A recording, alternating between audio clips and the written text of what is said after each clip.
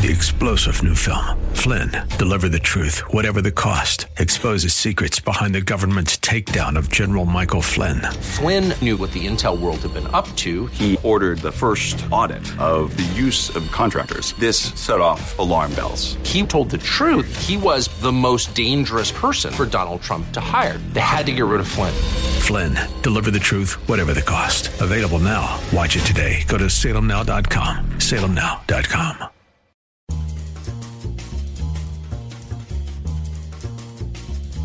Today on the Town Hall Review with Hugh Hewitt, brought to you in partnership with the Pepperdine Graduate School of Public Policy. Israel takes out a key Hamas leader in Lebanon. Israel basically eliminated its equivalent of Qasem Soleimani. We'll take a closer look. He is the coordinator between Hamas in Gaza, Hezbollah in Lebanon, the Iranian, Iraqi militias and Syrian militias, and Tehran. Republicans in the House are pressing the administration on the border crisis.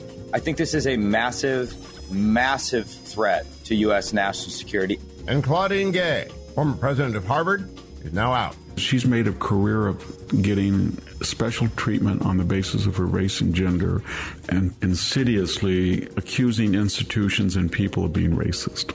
I'm Hugh Hewitt. Great to be with you. Catch my program each weekday morning live, 6 to 9 a.m. Eastern Time, on demand 24/7.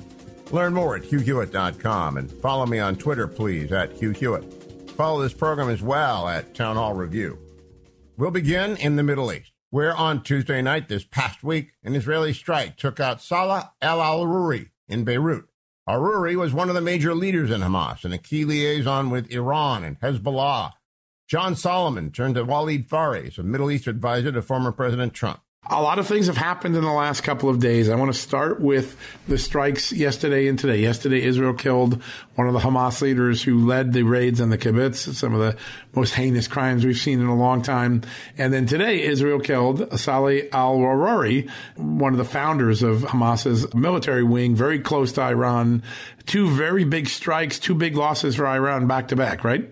Absolutely. This is a major strike. I have tweeted already that Israel basically eliminated its equivalent of Qasem Soleimani, who was eliminated by the Trump administration in 2020. And it was, they attacked him with a drone. He was hiding within the security perimeter of Hezbollah.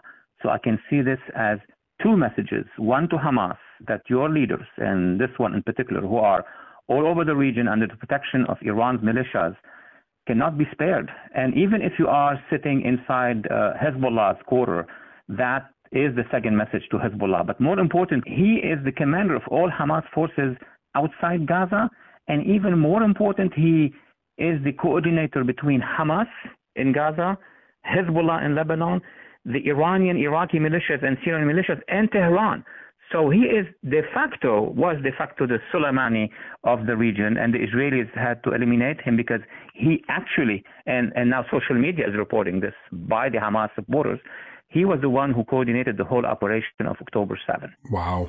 That is a huge strike, a huge loss for Iran and Hamas, a big win for Israel. There's another thing going on, and I saw a couple of reports on this over the last few weeks. The number of internal executions in Iran at an 8-year high. It appears that Iran and the mullahs are very concerned internally about their stability and security. They're executing a lot more agitators or people who oppose the regime. Is that concerning? And also, what's driving it? Well, that's a great question. And the Iranian opposition figures are now starting to explain what's going on. Unfortunately, the administration here and the European governments are not really taking care of that situation.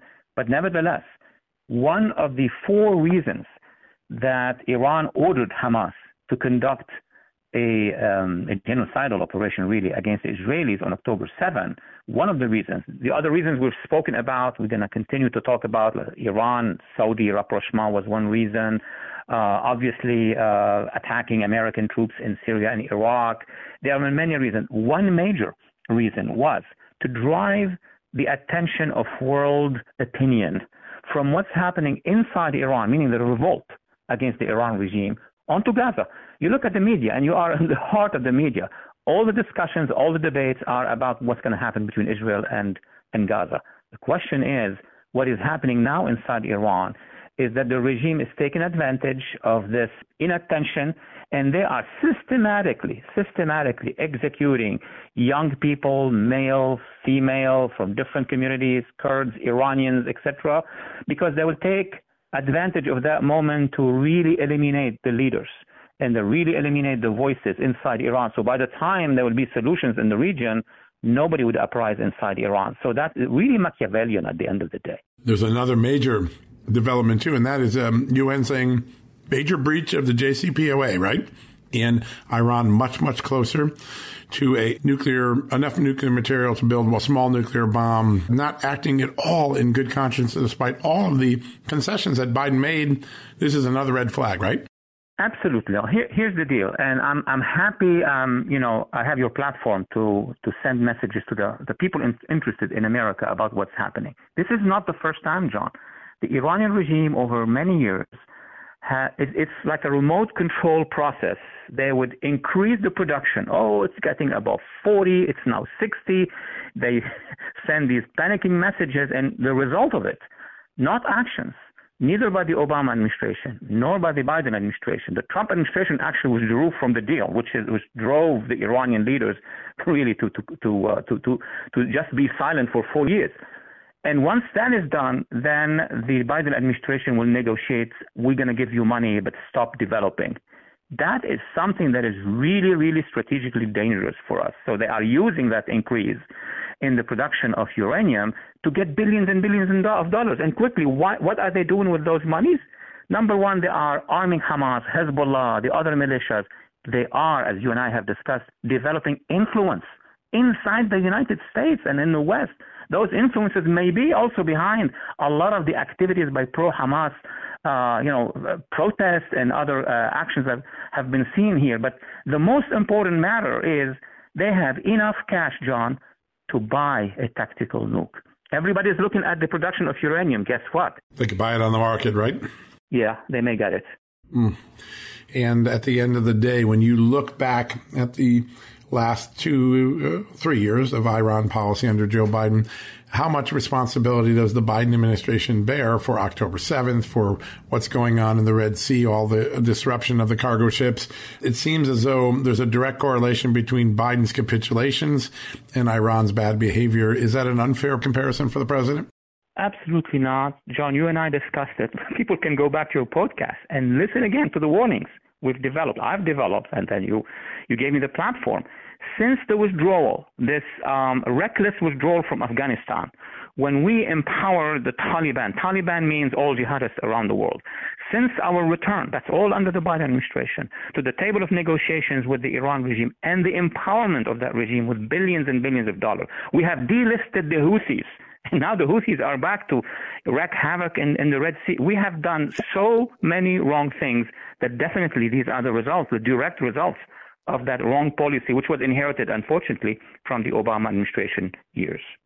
It's just stunning to watch because it's so common sense. I mean, anyone that looked at this, all right, why are we going to arm people that chant death to America? Why would we give cash to them? Why would we look the other way? Why would we take someone we know is involved in terrorist activity, take them off and delist them? And people were scratching their heads. But now the answer is whatever the why is, the outcome is it's made the world so much more unsafe on almost every platform I can think of right now. You just look around and Iran is far more bold in its assault on freedom, assault on stability in the world. Do you see any evidence that the Biden administration, it could be something as crass as, hey, we got an election coming up, we better tighten up for a while. Do you see any changes in their approach? It seemed as though there was some discussion just before Christmas, maybe they would put the Houthis back on the terrorism list, but a little late for that action. But do you see any evidence that the Biden administration may try to make a leap to a different location on their strategy right now? Logically, John, they should. If I am advising them, which I am not, obviously, I'll tell them, look, you have 1 year to correct the wrongs. 1 year. And that's the election year. And if I was advising them, you would win if you would change. But it looks like the administration is really sinking into an internal political warfare. The Iran regime, the Iran deal lobby is pressuring them. No, do not change your policy with regard to Iran. And Then we investigate it a little bit analytically, and in my book as well, because somebody's making money here, because there are financial interests who are profiting from us sending billions of dollars to Iran. So definitely they're going to be pressuring the Biden administration. On the other hand, obviously, Congress is not happy. There is a whole wing of the Democratic Party now that is not happy since October 7th. Even in Hollywood, you see people who are saying, what are we doing? So they are divided, and I don't know if they have the right advisors to advise President Biden to change course. That is a question I cannot answer. We'll see in the next few months. Yeah, no, it is a head scratcher. There was a tragic episode in Rochester, New York, I think initially investigated as terrorism. Right now, it doesn't appear to be as clearly a clear link to terrorism, but a gentleman with a lot of gas canisters in his car crashes into a concert venue. A subtle reminder that there are a lot of actors out there looking to create harm, and we don't know a lot of people even who are in our borders anymore, what they're up to. How big a warning sign is what happened to Rochester? Even if it's not a terror attack, pretty strong warning signs that we got to be more vigilant, right? Well, actually, I was told by the FBI, people who work on these issues, that their lists of suspects are really growing at 10 times fold, at least since October 7th. So I think that the penetration of this country has been going on by multiple ways, but the biggest open gate, that is the crumbling of our southern border. I mean, we see them on TV by the thousands. I'm not saying the thousands, even by dozens who would penetrate or infiltrate, and they end up in an open country, which is our dream, to have an open country like this one where they can buy anything they want. And I said, where the money is coming from? Well, of course, from the terrorist organizations, of course, from the Iran regime, from the Brotherhood, from the cartels.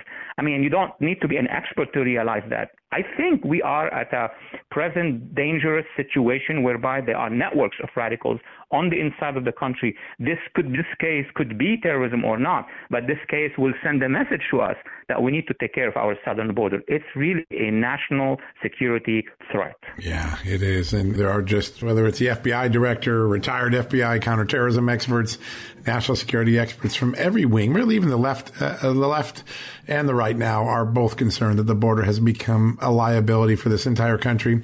There is some discussion that maybe a deal gets made in the budget to tighten things up a little bit. Your thoughts on that, and how hard should Republicans hold out to get a good deal, not just a deal in name only, but a real deal? They need to be strong and get a real deal, because all what they have really are those 9 months to come. And in those 9 months, they have to change the course of the administration and spending on things we should not be spending on, and at the same time make sure that all our national defense, national security, but more important, let me add that one thing to the list of things that Congress should address: the educational system.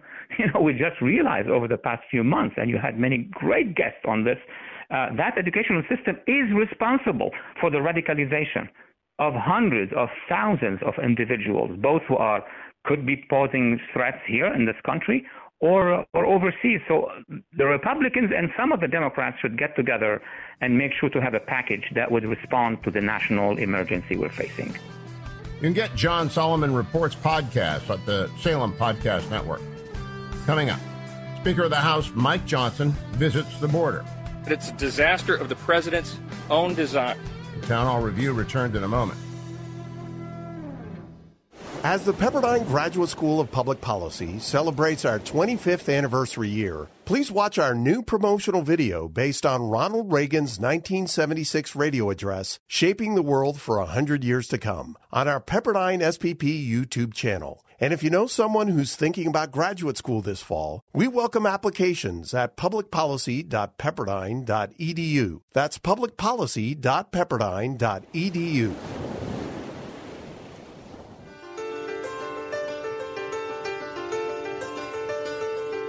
Welcome back to the Town Hall Review with Hugh Hewitt. The nation starts this very new year with some serious national security threats that are very close to home. Mike Johnson, our new Speaker of the House, visited the southern border this past week, where border crossings keep breaking record after record. The situation here and across the country is truly unconscionable. Our communities are overrun.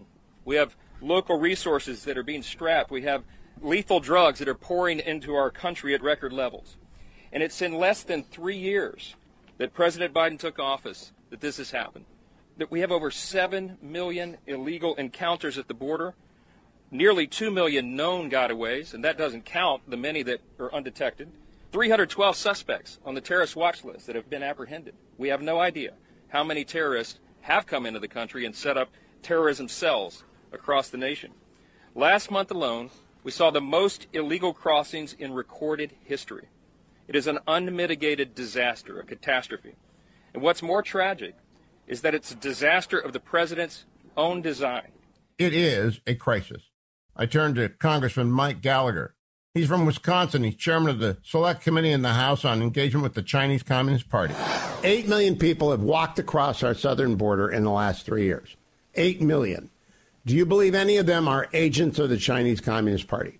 Well, first, let me caveat this by saying I have no insider info here, no intelligence one way or the other. But let me put it this way. I think this is a massive, massive threat to U.S. national security. And it would surprise me if our foremost adversary, i.e. the Chinese Communist Party, weren't seeking ways to exploit this gaping hole in our defense of the homeland. And even if you don't believe that any of these people crossing the southern border are agents of the Chinese Communist Party, what we know, beyond a shadow of a doubt, is that every single day, if not every single minute of every single day, fentanyl crosses the southern border, killing tens of thousands of Americans. And of course, the precursors for fentanyl are produced in China.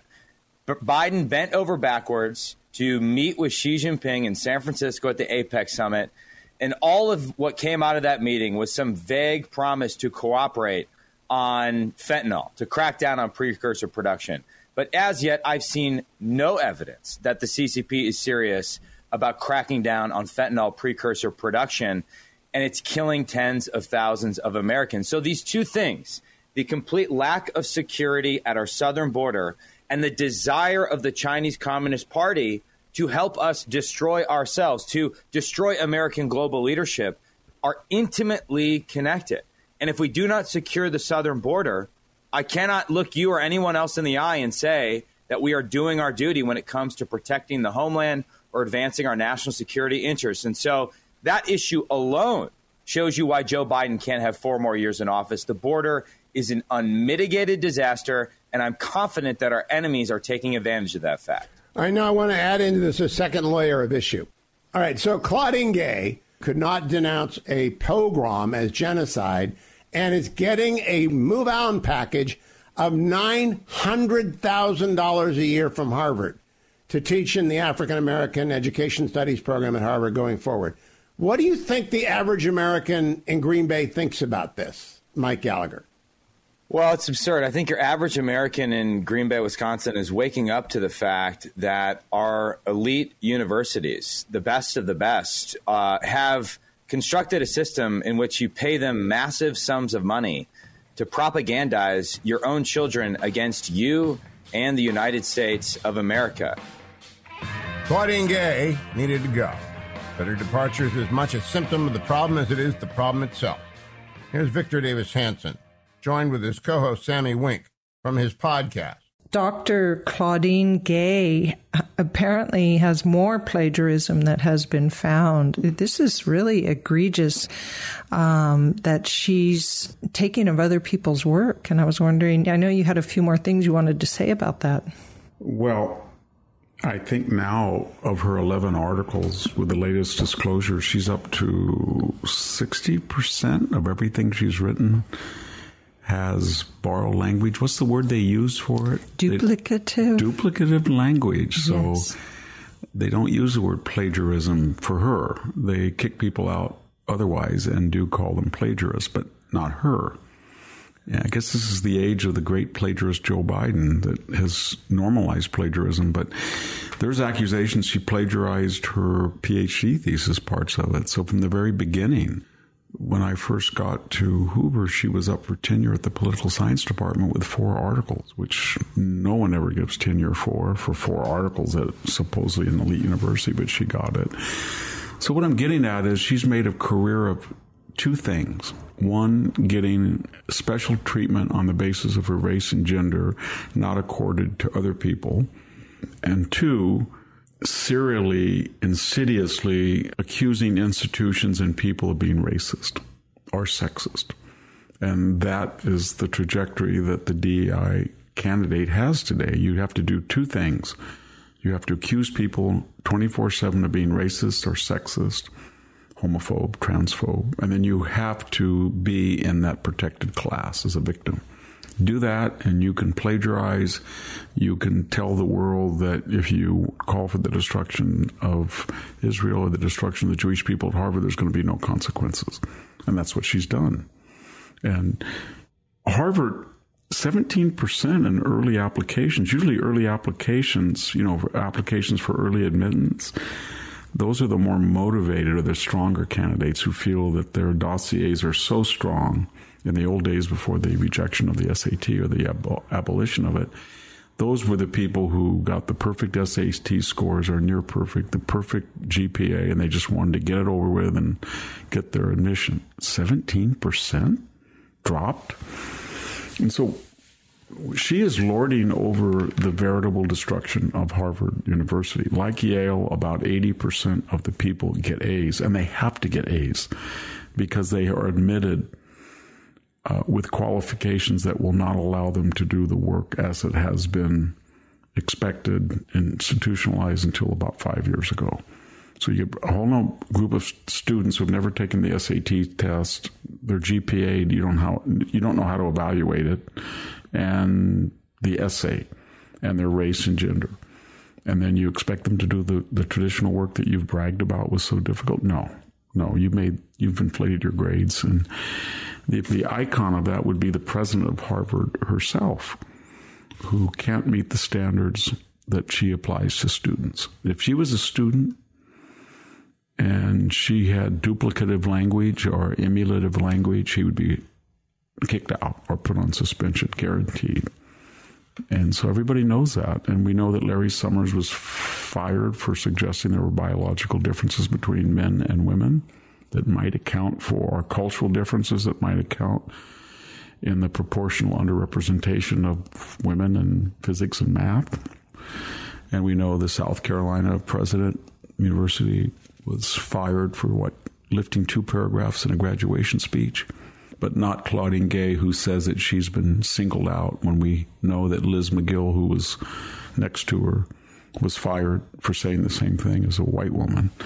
I think everybody's sick of this. Yeah. And as I said earlier, it's going to go Bud Light, Disney, Target very quickly. She's reigning over the destruction of the Ivy League. She really is. She doesn't even know it. Coming up, we'll look at California. We saw several 100,000 people leaving the state of California. Dean Pete Peterson at Pepperdine, when the Town Hall Review returns in a moment.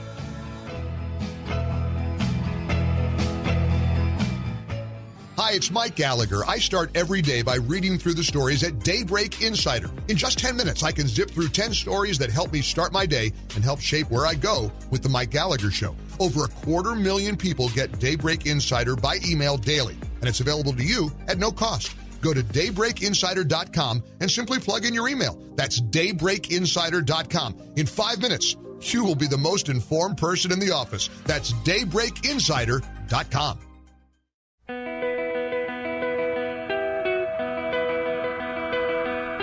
Welcome back to the Town Hall Review with Hugh Hewitt, brought to you in partnership with our sponsor, the Pepperdine Graduate School of Public Policy. California is a border state. As such, it's no stranger to the immigration crisis we just looked at. They're also dealing with a flood of citizens, tax-paying citizens, leaving the state. And I could go on. I turn to Pete Peterson, Dean of Pepperdine's Graduate School of Public Policy.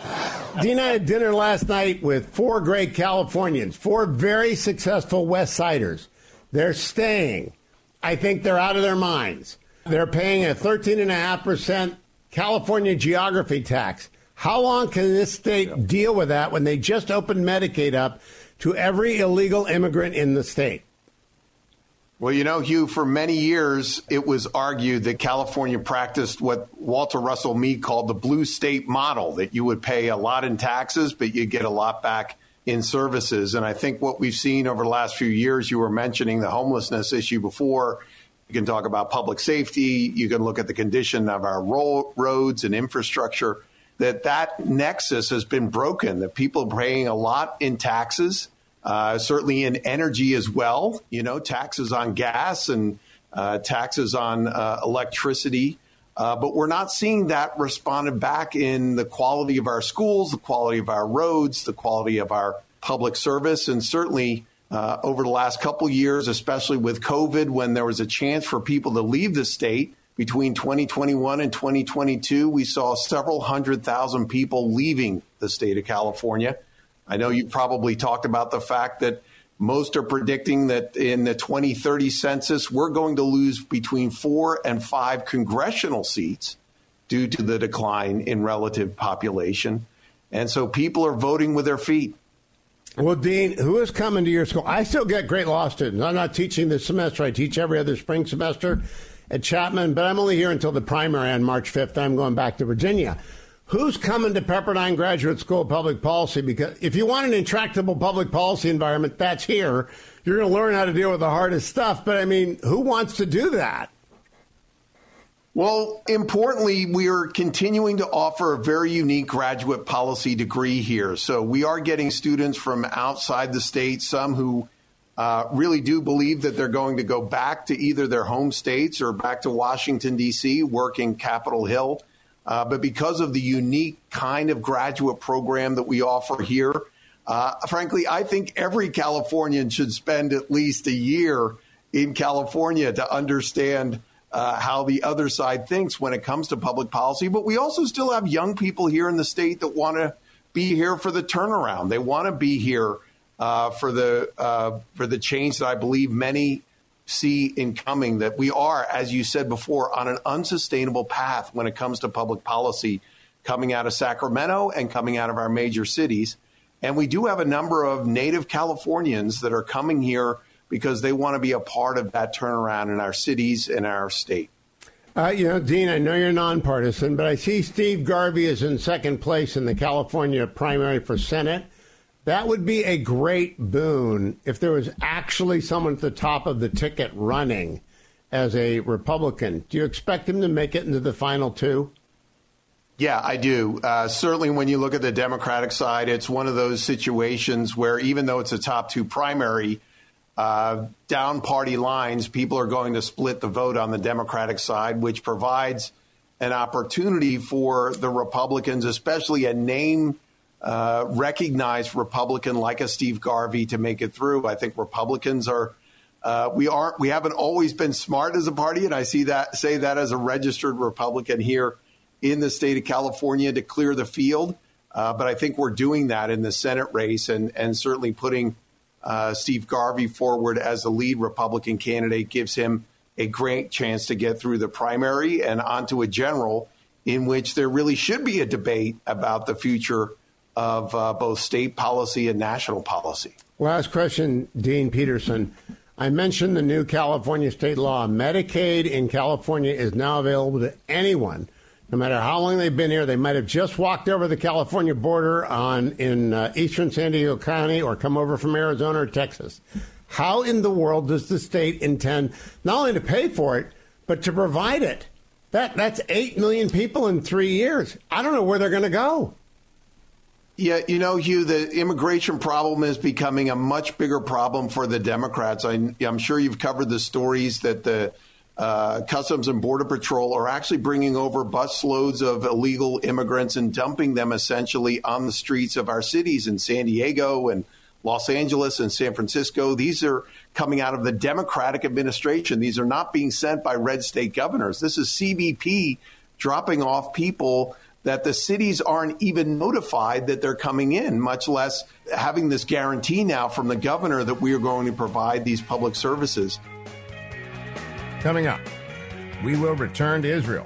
There's a sense that particularly the October 7th massacre brought up the worst memories from Jews. Dan Senor in the Town Hall Review with Hugh Hewitt returns in a moment.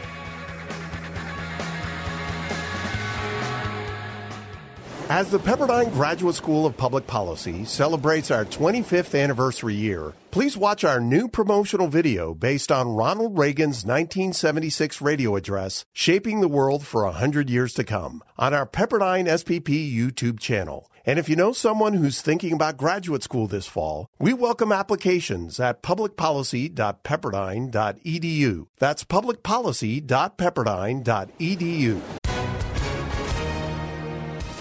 Hi, everyone. If you've been injured in an accident that was not your fault, listen up. We have legal professionals standing by to answer your questions for free. Call now and find out if you have a case and how much it's potentially worth. Call 800-702-5400. I'm here with spokesman John Wolf. So, John, tell everyone listening who should call right now. Well, Maria, first off, thank you for having me here. It's always nice to answer the listeners' questions. Now, as far as who should call in, anyone who's been injured in an accident and think you deserve compensation, give us a call right now. 800-702-5400. You'll find out if you have a case and how much it's potentially worth. Thanks, John. You heard it, folks. Take advantage of this opportunity and call now. 800-702-5400. Advertisement sponsored by Legal Help Center. May not be available in all states.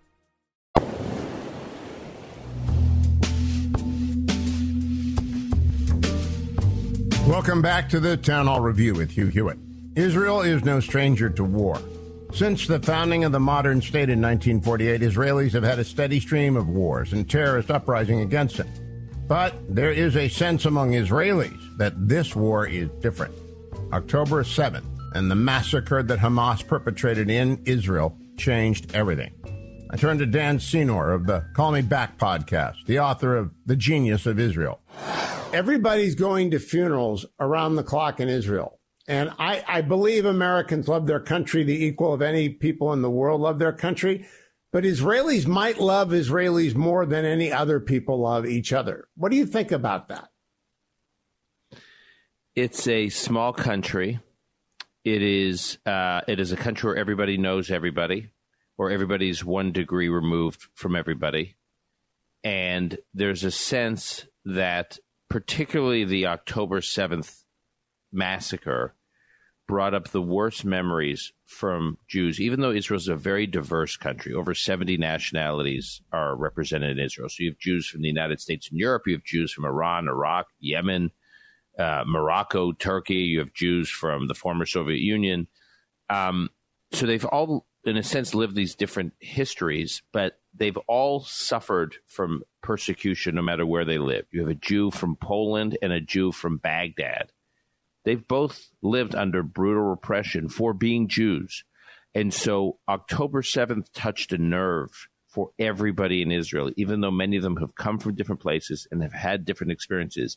They were all reminded about this this hate towards Jews that has existed throughout our history and the lengths those people who hate will go to massacre, to extinguish, to exterminate Jews. That was October 7th, like touched a visceral nerve in ways that just brought back memories and brutal history. And so in that sense, there's an added layer of the country feeling very unified and feeling together. And my sister who lives in Jerusalem, who I just spoke to late last night, my time, early morning, her time, I mean, this is what she does. She goes to funerals. She goes to Shivas, which are the 7-day mourning period for those families who've just lost a loved one. Haviv, in our last episode of the podcast, said he's been to 5 funerals. That's actually, I got to be honest, Hugh, that's on the low end. Most Israelis I know are going to many more.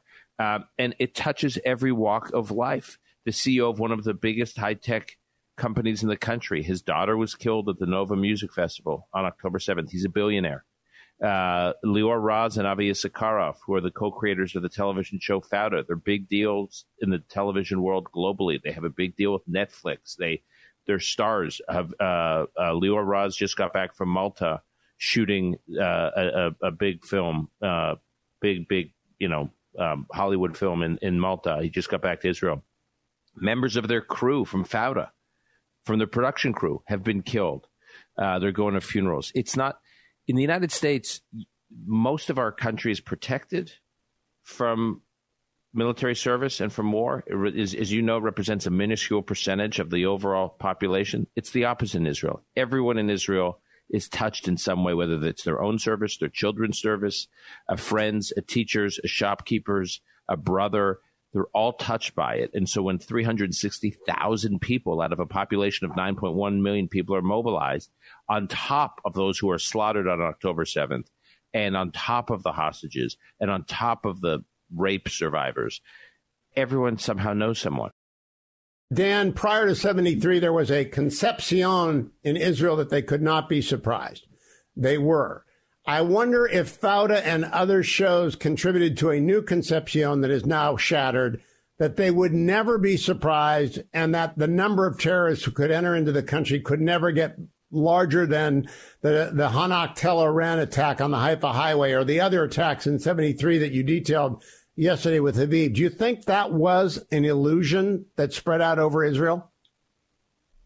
Yeah, I think the combination, I think that there are many misconceptions in the concepcia and the concept, one of which was that Hamas in Gaza wanted to govern rather than to wage war.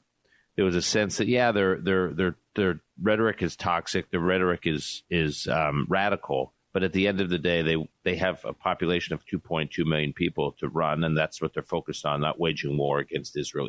Waging war against Israel would be a distraction from developing and running Gaza. That was one big misconception. The second big misconception was the biggest threat to Israel from Gaza were rockets, not terrorists crossing the border. So if you look at the bomb shelters, so almost every Israeli home has a bomb shelter, apartment buildings, homes. I mean, my family members all have bomb shelters in their buildings or their homes. This is a common thing. And people in Israel are trained from a very young age how to get into the bomb shelter, depending on where in the country you are. When a rocket is launched from Gaza or from the north, you have, if you're in the center of the country, you have about 12 or 15 minutes to get to your bomb shelter. If you live in the south of the country, in Gaza, in Sderot, you have 15 seconds to get into the bomb shelter. But it is very common to know to run to the bomb shelters. None of the bomb shelters had locks on the doors. I mean, that's very revealing, and that's a very powerful symbol, very powerful metaphor. Why is that? On October 7th, when the Hamas terrorists came in, all these kids, for instance, at the Nova Music Festival or on these kibbutzim, they ran into their bomb shelters. That's what they were trained to do. And that was played right into Hamas's hands because they could then throw grenades into the bomb shelter. They could just walk into the bomb shelter, open the door, and just start shooting and slaughtering people live. And people say, well, wait a minute, why weren't there locks on the bomb? Why couldn't we close the doors and lock the doors? Because the whole national security conceptualization of the threat was we just need to be in the bomb shelters for when the rockets hit. No one ever thought about hand-to-hand combat and terrorists actually going door to door and slaughtering people live the way those 2,000 terrorists tried to do and did do on October 7th. And that there are so many, Hugh, I'm going to start dedicating in my podcast in the future some episodes to the lessons learned. And what I'm trying to do right now in the podcast is focus on educating people on the history of what Israel has been dealing with, because I find there's such a deficiency in the level of knowledge that regular, even smart, intelligent people have about the history. So what I'm trying to focus on now is just the basic history. Dan, you introduced me to Daniel Gordis, and I got his book, Israel, The Rebirth of a Nation Reborn, Concise History of a Nation Reborn. I've listened to it 2.5 times because I knew everything from 73 forward, and I knew it pretty well. I didn't know much about 48 to 73. I read The Lion's Gate by Stephen Pressfield, a little bit about that. I knew nothing about Theodore Herzl to 1948. Coming up, Israeli resilience. And what they need to understand is, I'm not going anywhere. A few more minutes with Dan Senor in the final segment of the Town Hall Review with Hugh Hewitt when we return. Charlie Kirk here. It is critical we keep AM radio in all cars and all trucks. More than 80 million Americans depend on AM radio for news, weather, and opinions. AM is also the backbone of the emergency alert system, keeping you advised of threatening weather conditions and Amber Alerts. Text AM to number 52886. Tell Congress that we need AM radio in our cars. Again, text AM to the number 52886. Standard message and data rates may apply.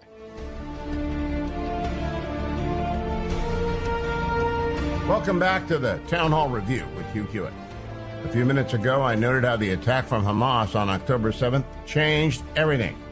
Israel recognized on that day that they couldn't live next door to a Gaza under Hamas control any longer. Let's pick up with my conversation with Dan Senor, host of the Call Me Back podcast.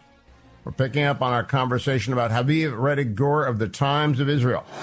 I'm an average, smart American reader of these things. So the great benefit of Call Me Back are the people you bring on. Haviv is not my age. He's not anybody of your listeners' age. He's a young man with young kids. He's got to live in Israel for 50 years.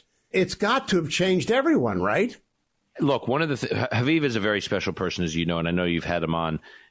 He and I have become quite close. He's special because he's obviously deeply intelligent. He's a sharp analyst, and he's got a tremendous sense of history, and he's a soulful person. He's living his life in Israel. He's raising his children in Israel. He has family members serving on the front lines. He himself has served.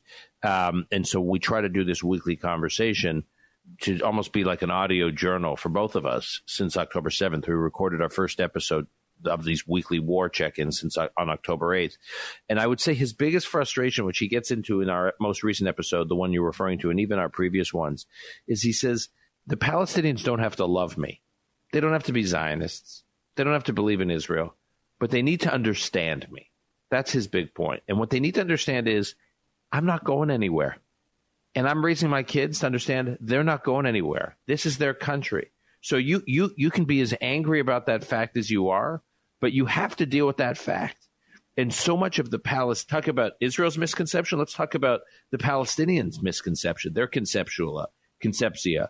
Their misconception was that they could, with enough pressure and violence and intimidation and October 7th slaughtering and rape, they could drive the Jews out. They could go somewhere else. And Haviv's point is, where? Where are we going? We got nowhere to go. Don't you think they think America, when he said that, they think that all Israelis are going to go to America. And that's not going to happen. They built this amazing country. They're not going to leave it. Right. But I also want to talk to you about the fact that Israel's a nuclear power. At least I understand it to be. They never admit that. Before Israel ever goes down, they're not going to go out quietly. Do you think that the Sunni Arab world has communicated that to Hamas? I think these countries understand that Israel's a nuclear power, and I think Iran understands that Israel's a nuclear power. I think there's a reason why the regional actors since 1973 have not waged another war at Israel. There's a consensus across the Israeli political spectrum now, across the political spectrum, from the hard right all the way to the hard left. I mean, I talked to my Israeli friends who are literally on the way hard left, people I've never had an agreement with about Israeli national security policy in years. They all sound like they're singing from the same song sheet, that they have to do whatever they have to do to crush Hamas, period, full stop. Thank you for joining us for the Town Hall Review with Hugh Hewitt. Catch up on earlier episodes at our website, townhallreview.com, and sign up for a daily dose of the best in talk radio. Special thanks to executive producer Russell Shubin, producers David Bouchon, Alex Perez, Adam Ramsey, and Dwayne Patterson. Let me say thanks once again to our sponsor, the Pepperdine Graduate School of Public Policy. I'm Hugh Hewitt. Thank you for joining us.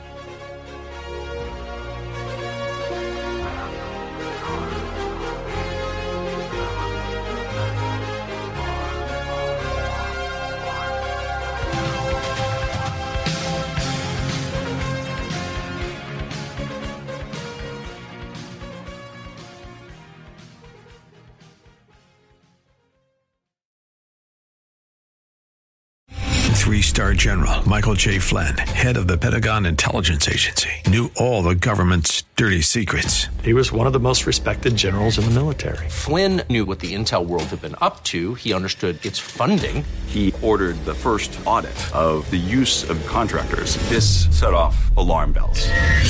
The explosive new documentary, Flynn, Deliver the Truth, Whatever the Cost, uncovers the facts behind this scandal. Flynn told the truth. He was the most dangerous person for Donald Trump to hire. I find out the worst enemy that I'm going to face in my life is right here in America. They took my assessment and they wanted me to change it. And I was like, I'm not changing it. They had to get rid of Flynn.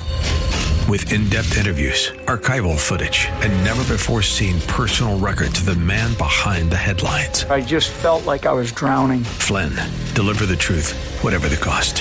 Available now. Watch it today. Go to salemnow.com. salemnow.com.